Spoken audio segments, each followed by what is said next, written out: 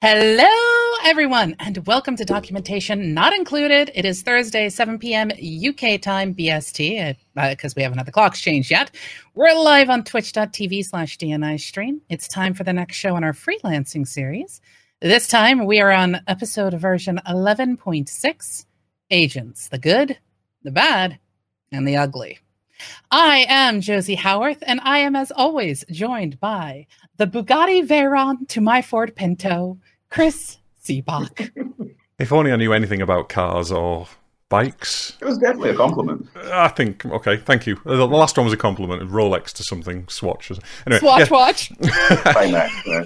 As always, hello Josie and hello to everybody in Twitch chat. Please do get involved if you have anything interesting to say or any questions to ask during the show. It is live. We will respond if they're relevant, funny or otherwise engaging, and we'll read them out and get you involved.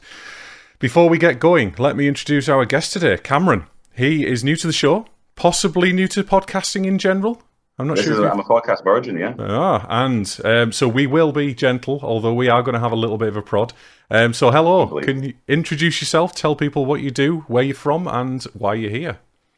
So hello all, hi. So yeah, I am Cameron McGrain. I work for Harvey Nash. I've been in software development recruitment for about 10 years now. So I have seen the good, the bad, and the ugly. I've been the good, the bad, and sure the ugly in some people's eyes. And I am here repping it for the agents today, trying not to get heckled pretty much for the next hour. Well, we'll see about that. Let's see what our audience think about that. Yes, and before we begin, we're having our icebreaker question. This is a chance just to ask something random, get to know us a little better, and, poke fun. So my question for you this week is, what is the worst misspelling you have ever seen of your own name? Oh. Guest's honour again.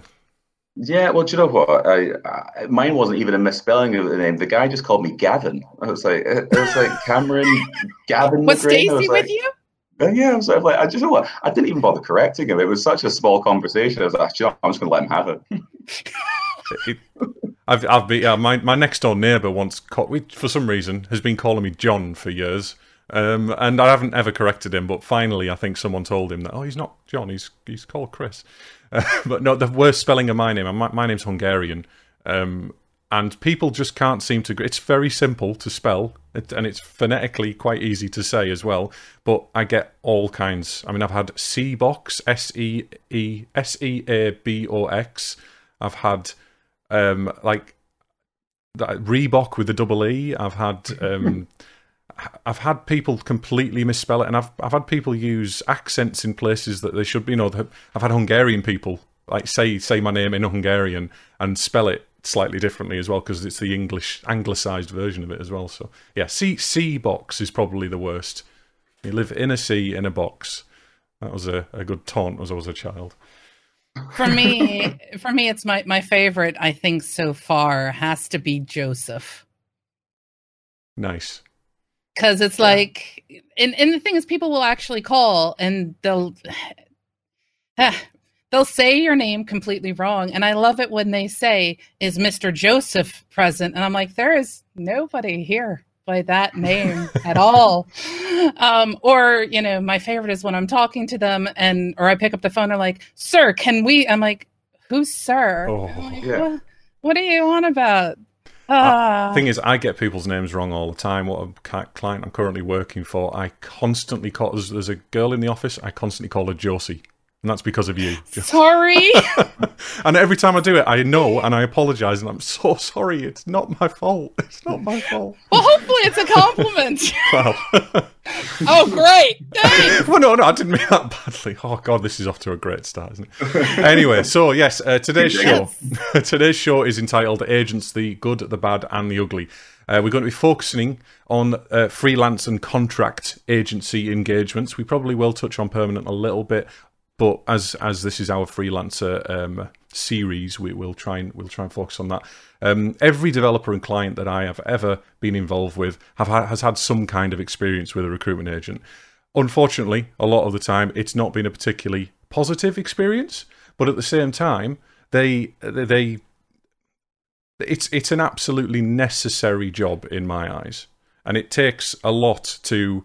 There's a lot of different things that people think about recruitment agencies. So I'm going to start with a fairly difficult question, Cameron, and this isn't to catch you out or anything. You're often seen as the middleman between an agency and a staff member, whether it's permanent or a contractor or freelancer. Sure. Which party do you believe that you're serving when you're doing your job?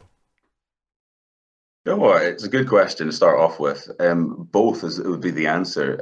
I think if you've got a client you've worked with for 5-10 years and you've placed dozens of people with them, you're going to have a more loyalty to Joe Schmo coming in at a certain point and just sort of being like, right, okay, I'm demanding all these things. I want a higher day rate. I want this, that, and the other. You're going to be like, well, realistically, that's not going to happen. But also, there's guys who I've worked with over the last decade who I've placed 7-8 times. They've spent the majority of the last 10 years working with me through me, and I've known them. I've gone out for beers with them. I met them, and I was some of them as friends. Absolutely, my loyalty lies with them. So I think it's a relationship, isn't it? So it's where's the stronger relationship lie with them, but you've got invested interest on both sides. So you've got to sort of, I suppose that's your job as the agent. You've got to keep everyone happy at a certain point. Yeah, and I think that's where a lot of the miscommunication or a lot of the finger pointing sometimes comes from. In my eyes, as someone who uses recruitment agencies, and not just, I mean, for full disclosure, I have worked with Cameron before as well. I've worked with great agents. I've worked with awful agents. I've worked with people who couldn't care less about me whatsoever. They just want to get me in as a new resource for a particular project, and they are very much serving the client in that instance. And I've worked with people who have wanted to keep me as a talent and tried to move me into the next job and into the next job. The reasons for that, I think, are sometimes disingenuine, but other times I think they are genuinely they want to place me. So yeah, it's interesting you'd say that. I had a feeling it would be a very sitting on the fence answer to that, and that's kind of why I started with that. Well, it doesn't quite come across as a fence-sitting thing to me, at least what I heard. And maybe it's, full disclosure on this. I have a slight distaste when recruiters get mentioned or agents get mentioned. Jokingly, although in some seriousness, I kind of see them as the bane of the job market. And mostly because of the bad things that I've seen and the bad things that I have witnessed, and not a lot of good has come of that. And I'm hoping that this changes with this. But what I basically heard him say is his loyalty is going to be with the party that he's built the stronger relationship with.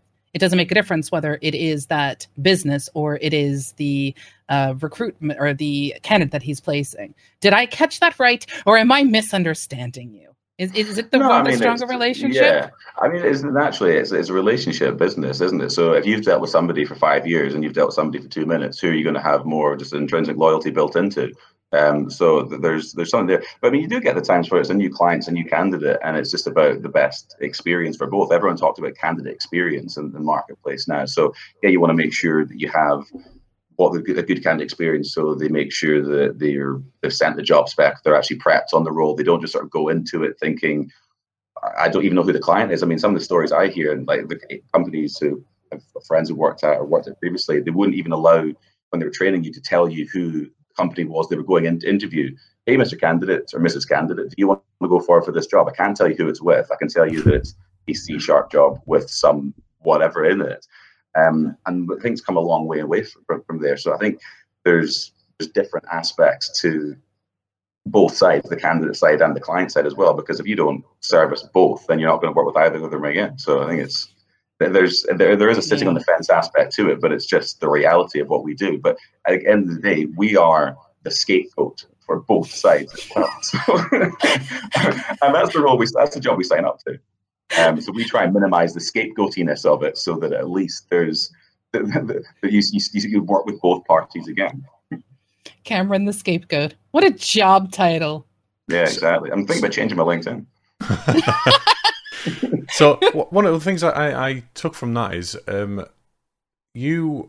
that's something that's happened to me quite a lot. Let's explore some of the ways that I've been or candidates are treated by agents. I say treated. Treated is maybe a too strong a term, but let's stick with it for now because I can't think of anything better. So when I give my my agent CV, a lot of the time that CV gets sent around to multiple clients. That is not as a frowned upon practice by the better agencies. Consent? Is that without consent? Well, that's the problem. Sometimes it's without consent. Most of the time these days, because I'm a senior and because I've got to a point now where I have trusted agents that I go back to and they understand me and we've got a respect for each other, that doesn't tend to happen so much. But back in the day, I'd send my CV out to a lot of agencies. I'd say, I am now available, which is generally the best way to get work back then. And then I'd find it in 500 different jobs. I'd try and apply for a job and, we've seen your CV 7 times already. We're not interested. You're obviously desperate. And it's a really unprofessional way to do it. Now, from my perspective, I was sending it to a company or an agency that would ring me up, discuss a job with me, and then go, are you okay to forward that? And I would say yes or no based on what they say to me. But that is not the reality. Now, do you see that as a bad practice, or do you see that as kind of a standard practice across the industry?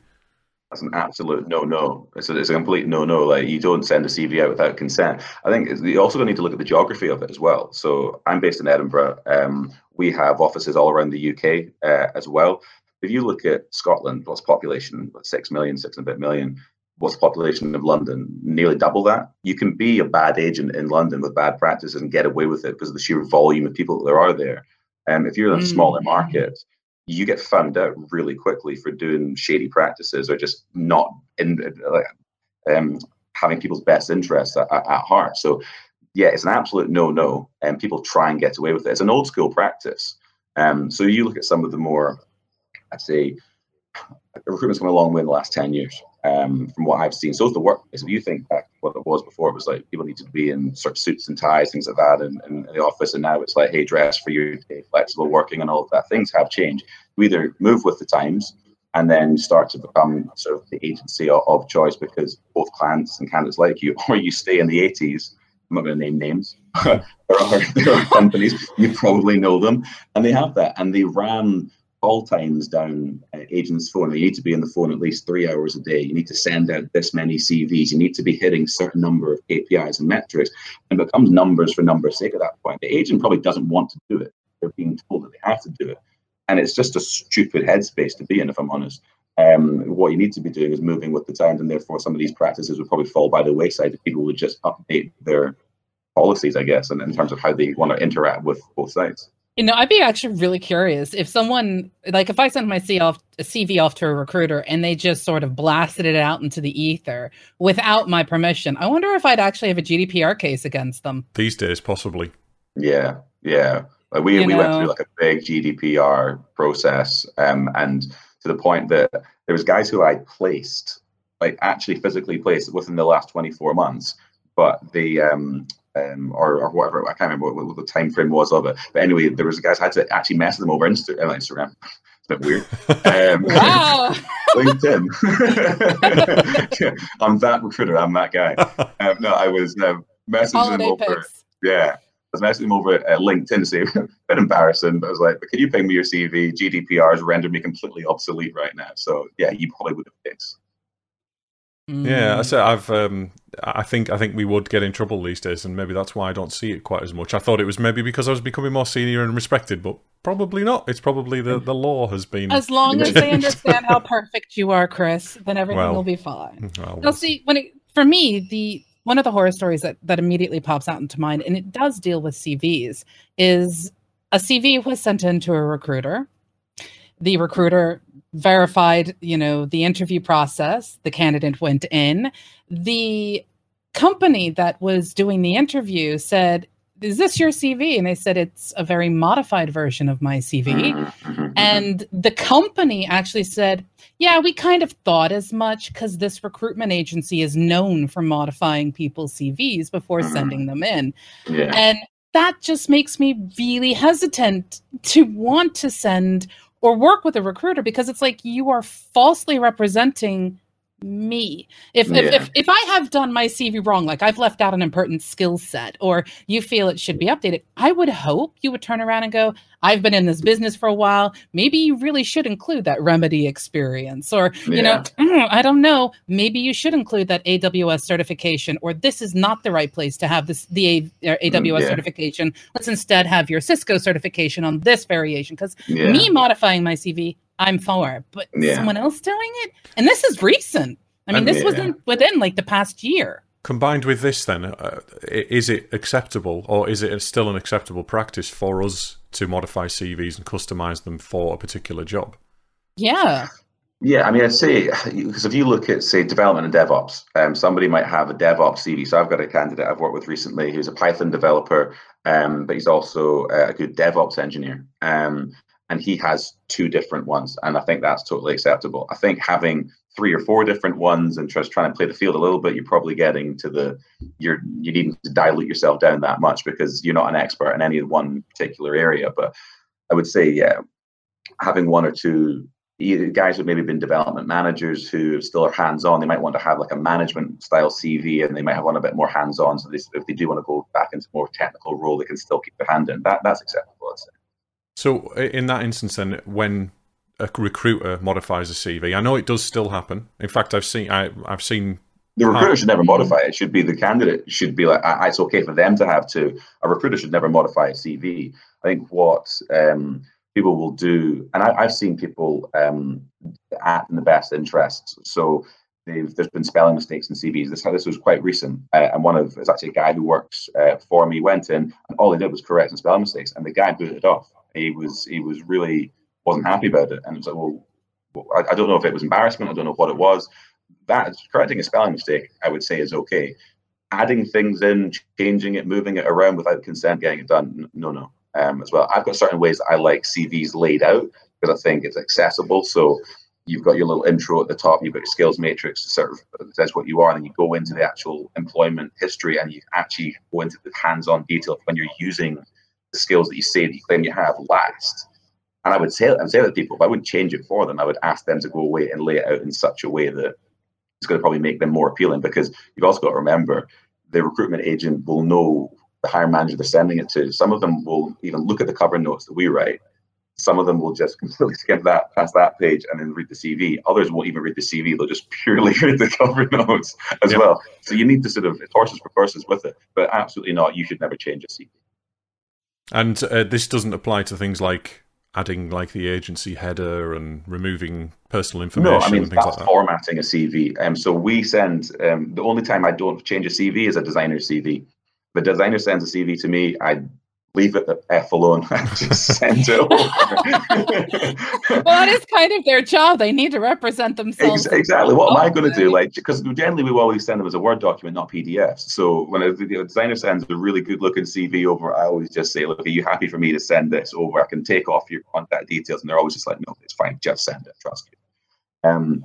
Formatting a CV is different. So if you send me a CV and it's got information all over, then we have a standardized sort of like Calibri 10 justify it, and it's got a Harvey Nash like logo on it, and just sort of like information, name, daily rate, location, availability, stuff like that. That to me is a necessity, and that's not modifying it. The actual content doesn't change in the slightest. It's the exact same, and it's in the same order as well. So you're not moving the order around, you're just literally making it into a certain format. So when you again, I know I'm drilling into this quite a lot, but it is a bit of a bugbear of mine when my CV is modified in any way, shape or form, because I see my CV not as a CV anymore. I see it as a professional profile, a case study essentially of what I've done throughout my career, because I'm one of these people who does almost everything. I don't just focus on one thing. I try and help in whatever way I can. And I don't know if you've watched any of the previous shows, but both Josie and I consider ourselves individual businesses that offer services, which is how the government want us to present ourselves. Contract things going. Yeah, well, it's IR35 is not a part of this discussion. No, it isn't. I love you, Chris. But it's also going down that route. The IR35 is at the chat now. We're trying not to. Every single episode, I try not to talk about IR35 and end up talking about it. But my point here is that to me, it's my company that I'm representing. I've got my own website. I'm trying to build a client profile, and fair enough, I use agents to get business at times. But them modifying my CV makes me look different from how I want to present myself, if you know what I mean. Even if it's adding their branding, etc. I personally have a problem with that, and I feel like the recruitment industry needs to move away from that whole adding their branding to people's CVs, because we're not your product, if you know what I mean. We are our own product. I am a product of my business, and I want to be presented this way. I'll remove my contact details so they don't directly contact me. Again, you and I have an understanding that when I go through you get the business, that type thing. But that doesn't apply for everybody, and that becomes a problem. And this is what agents are protecting themselves from. It probably circles back to what we're saying about the evolution of recruitment in the whole industry as a whole. And obviously, we don't want to go down the IR35 chat, but I think if you start to look at that and you start to you start to think about people being, I am the boss of my own company, I'm going in as a consultant contractor in the truest sense of the word, then there probably will be an evolutionary thing whereby that practice probably becomes obsolete at a certain point. I totally take on what you're saying. You want to be presented a certain way, you've got things done a certain way. The reason that it's done is because not every job that you work is going to be exclusive as well. So if you're sending CVs over to a hiring manager, then it's a case of like, oh, who's Harvey Nash's CVs? They've not formatted them, they've not done this. A lot of the time that we send things over, so by certain clients, they have a certain cover sheet and they say you've got to fill in this. So if you go to certain financial services companies, some of the fintechs, some of the big unicorns, they have the process which is mature now, and they themselves, but you've got to do this. And if you don't, they'll come back. Some of them will come back and say, we will not look at a CV that is longer than 3 pages, including a cover sheet. So it's like, how do you then condense at that point? It becomes a different issue as opposed to just formatting as well. So I think you're right. There's an evolutionary change probably will come with being your own boss, your own limited company. But that these are the stipulations that we get put on us by some of the clients as well. Yeah, and I guess in my case, if my CV had to be modified for like the company purposes or wherever it is that there's potential for placement, as long as I'm told, I think that's okay. The point is, I think that's literally what all of my concerns actually boil down to when I think about all the horror stories from agents who don't stop calling, agents who don't actually read the emails that you send to them and instead reply with a whole lot of other BS that had nothing to do with the questions you asked in the first place. Everything literally stems back to, it feels like there is no dialogue. It almost feels like if I wanted to engage an agent, I am entering the Wild West. And if I don't have a badge on me or I'm not wearing a suit of armor, I'm going to have to find some saloon and drink myself under the table. Like it feels very unapproachable because of that and the stories. And it all comes to communication. One of the things I was thinking about this earlier on before the show, and like what are some of the differentiators between stereotypical agents, recruiters, and developers. I think actually some of it boils down to just like really basic psychology. So if you've ever done sort of like looking at insights and personality types and color energies and all these sorts of things, what are your typical recruiters? They're probably your more sort of gregarious, sunshine yellow, going out there, sort of go-gettery type people. What are your typical developers? Typically is probably going to be more practical, analytical, sort of the blue. They're opposite color energies. They're the two that will probably struggle to communicate the most at any sort of time as well. So I think actually it's probably there's more you could delve into it as well. But I think probably understanding the person, because there'll be some recruiters who you work with and you'll think, oh, they're top notch, they're brilliant, they just get me. And there'll be others, and even I get it after this time. I like to think I'm fairly sort of refined at what I do now.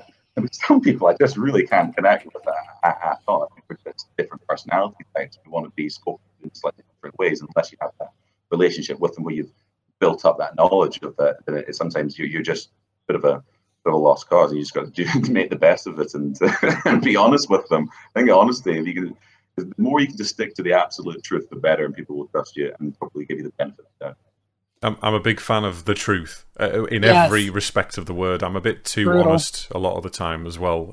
But I've learned how to curb that over the years. Didn't used to when I was younger. Again, I'd look back at my younger self and give myself a proper slap of how I used to be. But yeah, I totally, all would. And the thing is, I've changed my personality based on my interaction with agencies, based on my interaction with clients and speaking to stakeholders and then speaking to the developers. And I'm not the same person that I was 10 years ago or even a year ago. And it's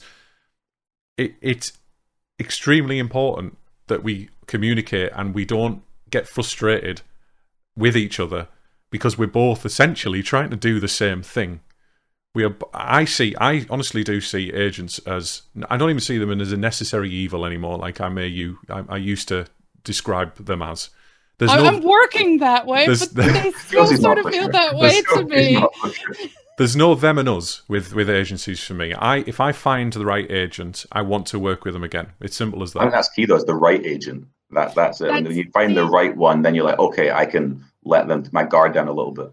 Yeah, and I guess there's a mutual respect there. I know you're not going to pull the wool over on my eyes, and I'm not going to do you over and go direct with the client. That kind of, because that's basically what it comes down to. It's money, and money makes us all ugly. Yeah, I mean, I hate money. Every client that I speak to that I've been engaged with an agency with, at some point they mention the agency's overhead, and I say, I'm sorry, but I can't talk about that. I can't talk. I mean, we can maybe talk about if I need a rate increase, and so you'll know something is coming, but that'll be a rate increase plus whatever the agency adds on top of it. A lot of the time, we also, and let's explore rates a little bit. Other really awful practices that I have seen, I don't know if they've happened to me directly, but I've seen them happen, where an agent will charge out a client, let's say £1,000 a day, they'll charge a client, and then the contractor, they will whittle down to £300, £400 a day, or whatever it works out at. And I know it's in your interest to do that, but short-term versus long-term gain, I think that's the thing as well. I've never seen anything as bad as that in terms of a margin that's over 50%. We have. I've been sheltered from the world. I've not seen this, but no, you do see it, and there's been times in the past year, 18 months, 2 years. Chris, you and I had a conversation about something a while back, and it was the overhead. And you actually had the wrong figure for it. And I just told you I'm quite black and white. I have an open book policy with everybody, because I think as soon as you start to take the piss and with these things, it's very hard to shake that reputation. So you've got to be whiter than white in these things as much as possible. You do get it, but they lose business because of it. There's a client we worked with last year, and they were a great business, and we weren't working with them. They're a great business. We got an intro to them purely because an agency had been taking the mickey, quite frankly.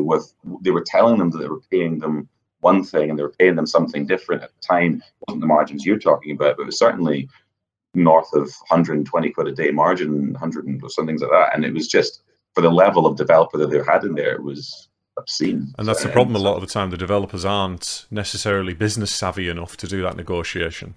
I mean, I'm not saying I'm perfect, but I'm a bit savvy when it comes to it, and I do try and negotiate as much as I can. Some of us don't like the money discussion, and I think that's part of the problem. You know, I know some people who will walk away if they don't feel they're getting paid enough, but I also know a lot of people, unfortunately, in certain situations, especially in the gaming industry, where I've seen people like flat out dropped whole groups of people, they're so desperate they'll take anything. And the idea of trying to find not just the right fit with finances, but, you know, finding a place or a place that won't take advantage of them, it's not this, like, it's not the priority. The priority is, I need to have my refrigerator full for my children, kind of thing. So I have a question for you, sort of based around all the things that we've basically been talking about. Now, we know, and I can't name a single developer who hasn't had ugly stories with recruiters. I have seen, and we've discussed a little bit of the bad. How can we work better with you guys? Like, what is it? What should we know going in? Because how do you work with recruiters? I have Google food that stuff before. Yeah. I have helped people who have had to work with recruiters before. And I'll tell you something, it's a small nightmare. Now, one thing that I have been told is that it's best to have as many of them as possible working for you. However, I also know that at that point in time, you start getting the phone calls of, hey, I want to place you with X company. There's this opening here. And they're like, oh, I'm already going with this other person who's putting me in for that interview. Or one of my favorite ones is 2 different recruiters, same company, 2 different jobs, interviews on one day after the other. And it was just sort of like, what? Mm-hmm. You know, so like, how can we better work with you? And how can we make the judgment call if that's a good recruiter or that is a bad recruiter? Yeah, well, I think there's no easy answer to it other than you can't apply that logic to everybody because it won't work, because there are just people out there who don't really care about having a good relationship with you. What you need to do is work on finding a good recruiter for you. I would say you don't need to work with everybody. What I always tell contractors that I work with is you probably want to have, depending on the size of the market. So if we take Scotland, sort of Edinburgh, Glasgow, where I do a lot of business as an example, you probably don't need more than 3 good agents there. And that's just ones that you want to, you want to go and meet them, have a coffee with them, sit them down, suss them out. You also want to look at how long they've been doing the job for. Recruitment is one of these things you don't need to have a master's to go in and do. You will get people 19, 20, 21 sometimes come in and get it, the jobs. You want to look at somebody who's maybe been doing it for a while, or the ones who are new to it. Go and meet them, sit them down, suss them out. But you also want to look at and ask them what clients they work with. There's no point in me working with a consultant, a contractor, and then working with certain clients, because we will just overlap too much. You want to try and spread the market as much as possible. So if one's particularly financial services oriented, if one's a bit more public sector oriented, or just FMCG or whatever market is that they work in, figure what that is, and then have a good relationship with ones who work in those sort of circles. But yeah, you've just got to find the ones who actually want to do it as a career, as opposed to the ones who are just doing it for a quick buck, because then they're generally actually have like invested interest long term. You can also tell that, well, as with experience, you can tell that when you speak to people on the phone. And when an agent calls me, if I put my CV out there and say I'm now available, I get that day hundreds of phone calls. I mean, I'm on the phone all week pretty much. And it is draining, but I know that that's coming because I expect, I brace myself for it. I send my CV out and I brace myself for it. Now, I have a problem in that the agents that have placed me previously and placed me in decent jobs have moved on. They might potentially take the contact list with them and get in touch with me again. I've got maybe 3 names in the whole of England that I can remember. Yours is one of them, and there's another couple that I would work with again. Because and there's even a few that I've spoke to on the phone that have put me forward for interviews, and I've been for the meetings with the clients, and everything's went well, and I've turned the job down or it's not worked out. But I would still go back with that agency and I would seek them out because I liked their tone, the way they dealt with me, the way they respected me, and just the relationship I had with them. Even though I've not actually we've not exchanged any money, but they move on. They form their own company. These people normally end up forming their own company and having their own little agency and having a much smaller client base who can't pay the rates that I want, if you know what I mean. So I'm stuck in a situation where I have to I know it's first world problems and all this, but I have that wasn't what I was. I have a problem in that I have to go out to the market every single time I need a new contract, and I'm not in a lucky position, which I've been in for quite a few years now, that clients keep coming back to me. That doesn't always happen. Sometimes the market's dead, no clients need new work. I need to put myself out there. And that's when all of these problems occur, such as getting your CV forwarded 7 times, people editing your CV and customizing things without your knowledge and that kind of thing. So, I mean, there's no question there. It's just more of a statement about, it's more catharsis at this point, I suppose. Yeah, well, it's it's not a tick box exercise though. It's something that probably just requires a bit of ongoing maintenance and sort of maybe tracking where sort of people go. I think, I mean, I've been with Harvey Nash for over 6 years now. I was only with one agency prior to that.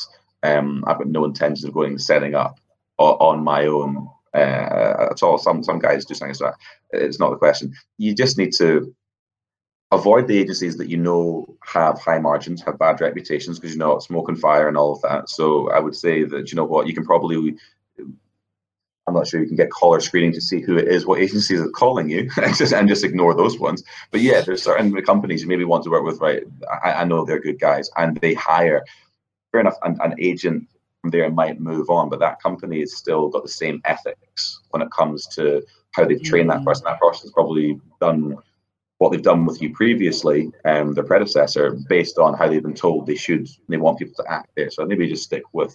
It's not foolproof plan. You obviously, idiots do slip through the net everywhere, but I would say that it's probably a good starting point as well. But yeah, there's no better answer how to do that. Other it's almost like the relationship. It's almost like maintaining a client list, like maintaining an agency list. Yeah. That is it, because it is literally going back to what he said at the start of the show. You're kind of smart, Cameron. You're scaring me. I might actually start liking agents now. Weird. Go away. No, but it comes down to the relationship that you form. For me, I tend to work with a lot of clients, and they bring me on and they don't let me go. So I'm with them for like ever. But I have all kinds of clients all at one time versus Chris, who tends to be a client over a long period of time. Yeah. So, for me, it's about knowing who those people are, knowing what their needs are, being able to, I see something new come out in the market because I'm an early adopter tester for a lot of different types of platforms.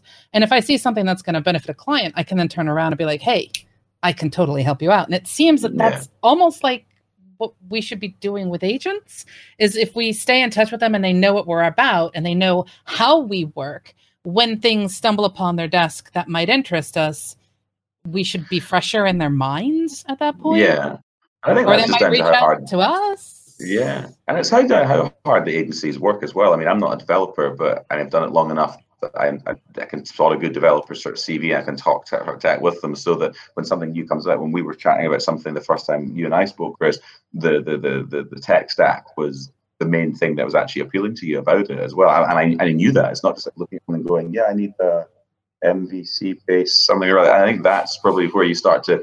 I've got a contractor, which was my favorite contractor. I've worked with for years, and she always loves to tell the story of when she gets called up and someone says, "Oh yeah, I've got this great Java job for you. It's Java," and she's like, "Don't have Java in my CV. I have a script in my CV." And it's like, who can actually differentiate? Who's technical enough to be able to sort of do that, and who's just through the door? I was going to bring that up because I know what it's like to have a particular thing on your CV and then them come around and be like, we want to talk to you about Juniper networks. And you're like, nowhere does it say Juniper. Nowhere does it say Also, I've written PHP because I managed a PHP thing once in my life. I've never written a PHP site ever. I don't know how to write it. I just happen to have done that, but that's my own fault, I suppose, for putting TMI on my CV. I've actually had the results of the Java because I do have JavaScript, and I've done Java before. I don't ever really ever want to touch Java again. I'm fine with JavaScript, but it does. Part of the weeding out process, at least for me, is finding the people who understand the tech. I mean, I don't need someone who literally has the same skills that I have. That's not why I would want to hire a recruiter or an agent.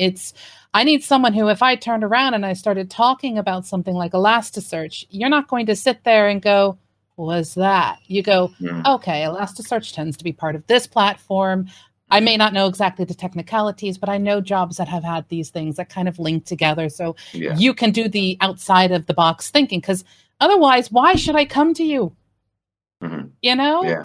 I've got before we finish, because we're getting close to the end of the show. Actually. We are getting very close. Before we finish, I want to briefly look at this from a slightly different perspective. So I want to talk about it from a client's perspective, because I've done recently some engagement with agencies to try and find candidates on a client's behalf.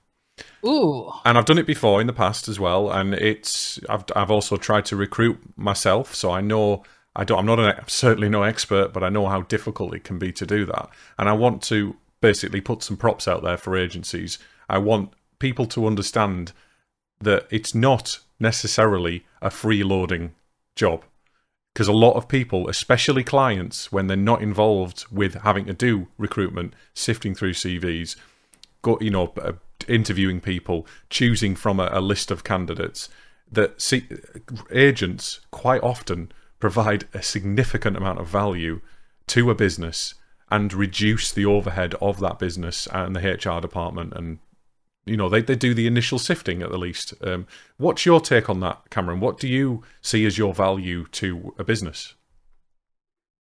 Well, it's just that. I mean, you've got to look at it. I mean, when you sit down to sort of take a job spec from somebody, there's the iceberg thing. It's like 20% of the problem sits out of the water, 80% of it is hidden. You don't really know what it is. You've got to get in there and understand really the nuts and bolts of what do you need? Why do you need it? Okay, if you don't get it, what actually does that mean to you? And that could be a professional thing, that could be a personal impact that they have on you. You want to sort of drill down into that, not to use it in any other sense of finding the right person in the right time frame that they need. And it could save them time because they get to go home and spend time with their kids. Could be they don't miss a deadline. They're a consultancy, and I've had it before where if a deadline wasn't hit, they were going to get stung 30 grand.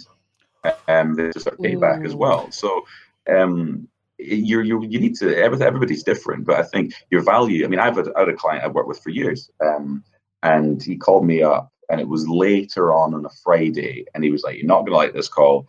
I need a SharePoint dev to start on Monday." And I sort of laughed. We worked for ages, and I was like, "Look, I'll give up my weekend." I said, "But Joe, I'm going to charge a slightly higher margin for this. This is what it's going to be." And he was like, "Literally, I don't care." And I'm upfront about it. As I say, I always have an open book with people on these things. There's other ones where it's like, look, you just get them what they need by a certain deadline, because they just have it. It could be any one of reasons. I guess I could go off at 500 tangents here. Do you ever get looked to from a client for your understanding of the market, or necessarily your understanding of the skills that are available, or even the technical side? Do you ever provide advice as an agency that this developer is more suitable for you than this, or is it always up to them to make that choice? No, they'll ask. Sometimes they've not decided what they're doing. So there's one sort of recently, and it's like, "Oh, should we go down Angular or React?" And I was like, "Well, I can tell you, I would go down the Angular route from just purely availability of people right now at that given point, because it was that's probably changed." I only say that because React is now all of a sudden big thing again. Yeah, but then again, exactly. So it's where you are at the moment in time. Angular 2 was so terrible, everyone jumped on React, and it was like, okay, great. And then Angular 6, 7, 8, or whatever is out now, and everyone loves it again. It's just where you are at that point in time. Not according to our guest the other week, who's actually asked a question which we're going to ask you in a minute. He thinks that React is the big thing at the moment, but I keep seeing Angular everywhere as well, and React occasionally, and then it changes and React. But I think it just depends on the market at that time, to be honest with you. Most clients, I'll be honest with you, they will they'll be interchangeable unless it's like a very specific thing. They'll say if somebody's done a sort of an MVC based or an MVVM based JavaScript framework or whatever, it's fine. They can learn it. Yeah. If you've done React, you've done Redux and Flux and all that sort of stuff, it's like, you know what, you'll be able to learn Angular, and just know if they maybe have a week's grace period before they start the contract, then most of them are okay with that. Yeah. So, unless Josie has anything else, I'm going to ask a question that's been asked in chat. And we've just had some code posted for some reason. No. Ed I'll leave the code for you guys. Says, agent contact equal good, echo yay, else agent contact equal null, which I think is cute. Yeah. It's an adorable statement. And it's true.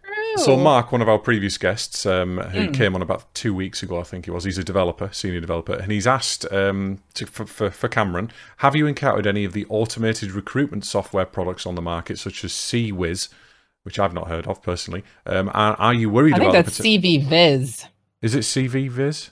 Oh, no, basically automation tools on the market, and are you worried about the potential automation of the recruitment industry? It's a good question. It's something that I don't know. CViz, is Viz. We try and move with it. So I think, again, probably to circle back to and just recycle an old answer, you've got to evolve and sort of move with it. I think, yeah, the certain practices that we'll probably have right now will be obsolete in 5-10 years. But I think there's always going to need a sort of physical human presence, in my opinion, anyway, for the time being, for recruiters to be there. That you can't automate everything, sort of behind that. But I think there's certain products that are coming out that you can incorporate to make you move with the times as opposed to get left behind. Make you more efficient. I mean, it's like at the moment AI isn't the be-all and end-all, but it may very well replace some jobs, but probably not all jobs, especially I mean, a recruitment, you need that human interaction, personally. It's a human resourcing job in some respects. There's a reason I hate LinkedIn with a passion. Because I will get the scripted direct messages of, hey, you are a thing. I want a thing. You'll make me money. You should totally get in touch with me because you have a thing written on your thing. It's just like... I got scared a few years ago. It's talking about AI. There was a job I went forward for, and I was going to be programming alongside an AI that the company had developed, and somehow that would do all of the monkey work for me, and I would only be needed to do the I mean, to me, I still don't understand how it would have worked, considering what I do for a living.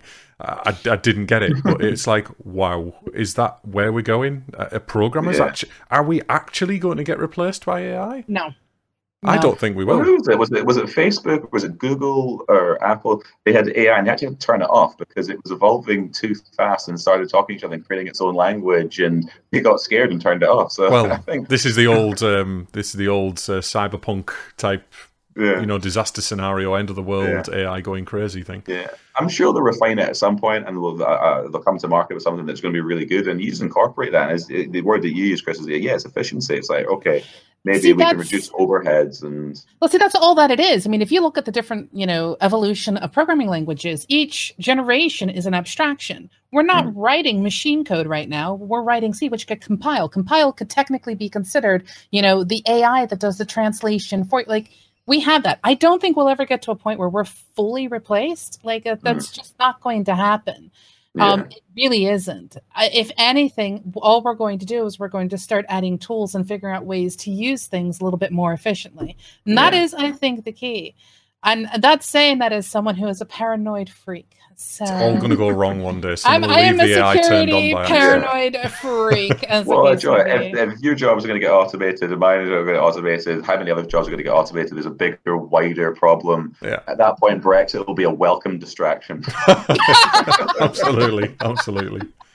Oh, wow. And for those of you who are not UK based, but are everywhere else, you have a right to laugh at us here in the UK. Oh, wow. Yeah. But yes, we are sort of coming towards the end of our show. So what we're going to do is jump into the section of our show called the RTFM. RTFM basically stands for Read the Bleepin' Manual. And all it really is a chance for us to kind of rant about things because we get frustrated. It doesn't have to do with work, with anything development-wise. It's more just a chance of, give you a couple moments to shake your fist at the world. Get off my lawn kind of mentality.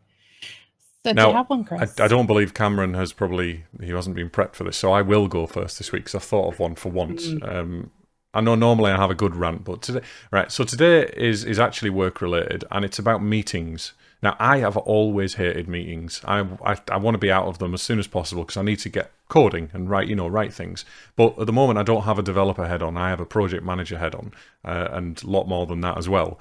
It's a particularly challenging job that I'm working at the moment. Very rewarding in some other ways, but meetings are my life. Everything. It's not the meetings I have a problem with. It's people that derail the meetings, especially when you've got a very set time period for them and you've got a very set agenda that you've worked on and you've put time and effort into. And I'm a big believer that if we've got an hour, like in this podcast, we try and fit it into that hour and we do our best to stay in those constraints because our time is expensive. And people that come in and go, oh, actually, that's that email you just sent me about, let's have a half an hour discussion about it within this hour meeting. And I'm just, no. And sometimes it's a stakeholder and you can't do anything about it. Yeah, that's my RTFM. Whereas my RTFM, giving you a little bit more time, Cameron, is I am absolutely and utterly frustrated with my local supermarket. Okay. So we're in the process of doing sort of like spring cleaning and reorganization of stuff because we need more space to play Beat Saber in this house. And we decided, well, we're going to take care of, rugs and everything, give them their sort of yearly shampooing. And the local supermarket, in order to register to have one for the day, you have to show up at the crack of bloody dawn and ask for it because they actually don't allow bookings. Have what? Bookings for the carpet cleaner. Carpet cleaner, right? Sorry, yes. I guess. I'm all about the carpet. Sorry, I'm so frustrated. I'm not sure you said the carpet cleaner. You mentioned cleaning carpets. But, yeah. Yes, it's the carpet cleaner, and it in today's day and age, I don't see how if you rent equipment of any kind, you could get away with not having some kind of pre-booking system because people's lives aren't that open to, oh, well, maybe it'll just be available. And I'm frustrated with them because it's forced us to go outside of what we would normally do as part of a routine in order to accommodate this situation. And it's just annoying me. So I'm kind of frustrated at my local supermarket for how they handle the booking of the carpet cleaning. That's my rant. Why is it not in my outstretched hand? You're not a millennial, though, Josie. That's the problem here. No, but I am someone who actually understands the value of booking. And I know that this particular supermarket delivers with a booking system. So why don't they have one for the carpet cleaner? Okay. All right, I'll let you off. So, Cameron, have you had a chance to think up a little more? I've got one. In the world of technology, and always we're getting better, we're predicting things, and just using technology to advance ourselves. Why can't we get the bloody weather right ever? Every morning, I go on AccuWeather, and I'll be like, right, okay, so the last weekend, my son turned 1. The fiance had planned this sort of like outdoor gardening thing. And then on the day, it's like, oh, there's thunderstorms coming. Don't be outside. Loads of rain. And I'm like, you know what? We'll just go inside. After about 3 hours, you're sort of in there and going, there's not a cloud in the sky. It's beautiful out there. There's not going to be a thunderbolt. There's going to be nothing. Why can't we predict weather better in 2019 than we could in 1992? Because you're in Scotland. I was just about to say, because you're in Glasgow, was what I was going to say. And actually, there's something to be said about the predictive modeling and chaos theory and how it gets applied to that. But that's a topic for a whole different show. Also, move to Blackpool because the weather prediction, every time I look at my app, with the exception of one day where exactly what you just described happened, it said it was going to thunderstorm on the morning, and then my app cleared and it was sunny, but I hadn't looked at it like about 3 or 4 hours, and hadn't looked outside because I'm a developer and I keep my curtains closed. Basically, the weather is almost perfect usually here. If it says it's going to rain, it's going to rain. If it says it's sunny, Blackpool. Yeah, Blackpool, we're flat. We had an earthquake the other day, We had an earthquake in Blackpool because there's fracking going on down the road. And no one cared to even report it. Oh, well, you know what? It's kicking off. It is kicking off big time. There's a whole story around that. But anyway. Yes, before we go to actually end our show, though, I do want to bring up something that was mentioned by Voltstrak. I'm pronouncing your name wrong. Scrat. Back where we were discussing CVs, and they had said that depending upon the job company they're applying for, they might want to highlight different things on their CV, and that is how they might actually work with their CV. So going back, just verifying if you are going for working with a recruiter, work with the recruiter on your CV, but if you're like applying for a company on your own, you're kind of going to have to work out the CV that works best, I think, for you in that particular job. It's based on the job spec, but you get a job spec from a recruiter anyway, so it's a very similar process. It's just that you have a bit more advice with a recruiter. Always. Well, not always. But yes, I just wanted to make sense because I missed them last week. They said something and I didn't say something, and I feel really bad. And I want to make certain I at least name them, and I totally butchered the name. You're winning. But yes, winning. Oh yes, winning. Just like the shark is smooth in all directions. And if anyone gets that reference, I give you serious props. But if you don't, you really need to go look up the Twitter conversation about sharks being smooth. in all directions. Absolutely brilliant piece of comedy. Anyway, so we are at the end of our show. Thank you to everybody in Twitch chat for joining in, from Ethercall to Sulaco, and I'm just going to say Volt, which makes me think of Warframe. Awesome too. We've already got an awesome, haven't we? Yes, and we also have Mark Walsh, who I want to, again, say thank you for jumping in as well. But, and to all of you people listening into the future, we hope to actually see you live. Thank you, Cameron, for joining us. I hope you had fun. Thanks for having me, guys. No, pleasure. I enjoyed myself. Hopefully I've made you a little bit more open to working with good agents in the future, Josie, but I'm not sure. I think there are definitely some hindrances, and I'm going to have to sit back and think now. But you've given me some tips. You've given me some things. But this does mean we have to bring you back on the show to continue convincing. The thing with agencies is you have to work at it. You can't just expect to get the perfect agent straight away. It takes a long time to sift through, unfortunately, the wheat from the chaff and get to the point where you've got good contacts. It's the same with clients, though. You fire clients all the time, so fire an agency that's not working for you, although sometimes the contract stops you from doing that as a contractor. So, No, you do get a chance, Cameron, to pimp anything that you want to pimp. You can pimp your company, you can pimp yourself. Any side projects? Any side projects that you got going on? No, really not. I must be the most boring recruiter there is out there. Thanks a lot for having me on the show. It's been great as well. But Harvey Nash, we're one of the good guys. So yeah, if you are looking for a contract job or a pro job, then you can come speak to us or speak to me, and I'll put you in touch with the right people. But no, thanks a lot for having me on the show, and I'll be interested to see if the conversation sort of moves on to a sort of another stage and how that evolves. Good stuff. So, yes, our time to pimp now. You can visit our website on www.dnistream.live for all the links to our social media channels, all our discovery platforms, etc., etc. You can also use the website to contact us for any reason. If you want to be a guest on the show, you've got anything to say, you've got any additional questions or any subjects that you want us to talk about, please do get involved. Send us a funny story or anything like that. So just give us a chat, give us a message. Yes, and it seems I'm not the only one who you may have tilted on the good way. It looks like Volt is also saying that help them reconsider some of their prejudices towards agencies. They are people. However, you have reinforced some of the others. So who knows? Okay. But all that's left is for us here at Documentation Not Included to say goodbye. We hope to see you all next week, Thursday, 7 p.m. UK, twitch.tv/DNI stream if you want to be a part of our live discussion, and on Twitter and all the other places if not. Bye, everyone! Bye. Bye.